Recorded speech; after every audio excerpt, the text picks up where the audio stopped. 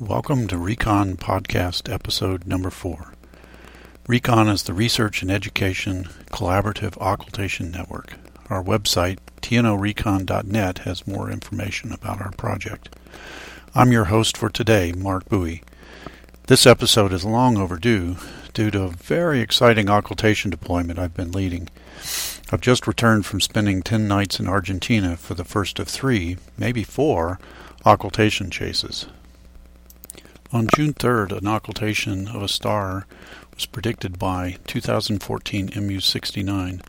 This object is the next target for the New Horizons extended mission, an object that I discovered back in 2014. We're going to be flying by this body on January 1st, 2019, and we need to figure out more about it to help with our science planning.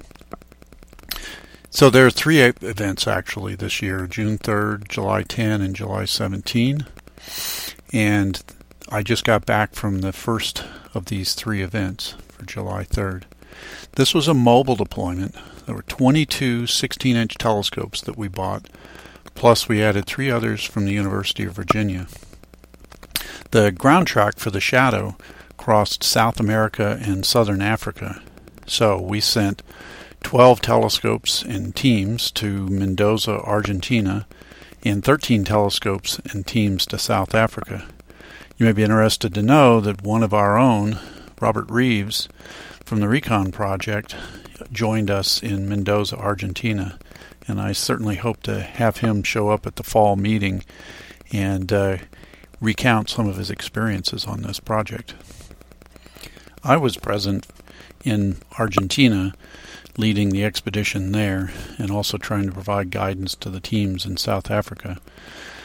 Argentina was fairly straightforward. Probably one of the most peculiar aspects of this deployment was we had an unusual contribution from the local police helping us out, which included a police escort to our observing site the very first night. This is not exactly how I would normally do this, because it took us about an hour to get everybody transported 2 kilometers up to the top of a hill in Mendoza. But it was an interesting experience, and we got a good night's worth of practice. Overall, we had great weather. Many mornings there was a lot of clouds, and everybody woke up and saw the clouds and wondered, oh no, we're going to get clouded out for this event. But in the end, our practice nights were good, and on the night of the occultation, all 12 of our teams had clear skies and collected good data. That's pretty amazing. Even more amazing is that also the teams in South Africa were also able to collect data, despite the fact that they had weather that was turning bad on them at the last minute. By comparison, the South African deployment had a much higher drama level. Due to the urging of the embassy in South Africa, we hired security teams to accompany the deployed mobile stations, and it was very expensive, but on top of that, there was a peculiar incident when one of the drivers of the security team was arrested for excessive speeding, going over 100 miles an hour on these rural roads in Africa. That's not exactly what I think of when I think of somebody hired to keep you safe. The extra driving for trying to get away from clouds definitely added to the stress factor of the deployment.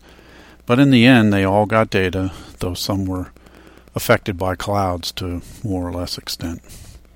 One of the telescopes shipped to South Africa actually died in transit. The mirror came loose from its mount. The epoxy bond holding it onto the metal framework gave loose, and the mirror was just loose, rattling around in the tube.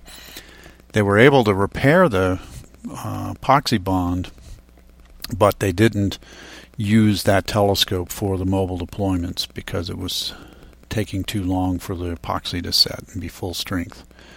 In the end, almost 2 terabytes of data were collected, and all these data provide a probe of the region around MU-69 to search for hazards. We're looking for dust, rings, anything that could pose a threat to the spacecraft as it flies through the system on January 1st. Final analysis of this will take many weeks, and so far nothing has been seen, but we need to look harder and put actual limits on the amount of dust that could be there that we wouldn't have seen. Of course, one of the more exciting things of this is we were trying to get a solid body occultation to get the size of this object to help plan with New Horizons observations. One of the biggest things that we want to do is to figure out what the albedo of the surface is. It's possible it could be a very low albedo, say 4%, or it could be something up around the range of, say, 20%. The planning for the encounter will be very different in those two cases, and it would be nice to know, because we don't get a chance to run the encounter, go back and do it again. We just get one shot. This event, if it's the biggest possible size of about 40 kilometers, only reveals a 2-second dip in the starlight. And we were taking half-second exposure times, so it might be just 4 data points that are low. But if it's a smaller object than that, it'll be even fewer data points. It was a faint star. That's why we had these bigger telescopes. It's very difficult light curve extraction. I'm developing new tools to help pull out the data and see what we've got. I'm hoping to have some results soon, so stay tuned. Other occultations coming up. We have July 10.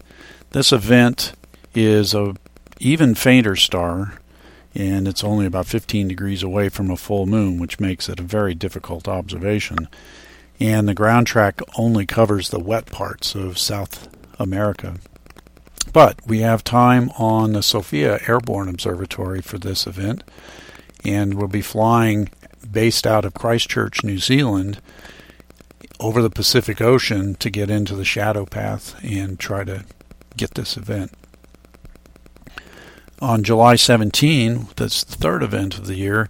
This is the brightest star of the bunch, but it's visible only from southern South America. It crosses Chile and Argentina, and it's actually in the region known as Patagonia. That's the southernmost province of Argentina.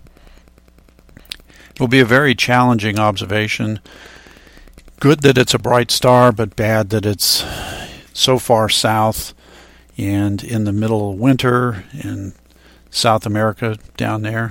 And we've been told that there could be very challenging weather conditions to deal with. But I've been tracking the weather there, and some days it's clear, some days it's cloudy. So there's a chance that we could succeed on that event too. Then 6 days after that one, there's an extra bonus event that I'm interested in, which is Chiriclo, and this is that Centaur object that was discovered to have rings.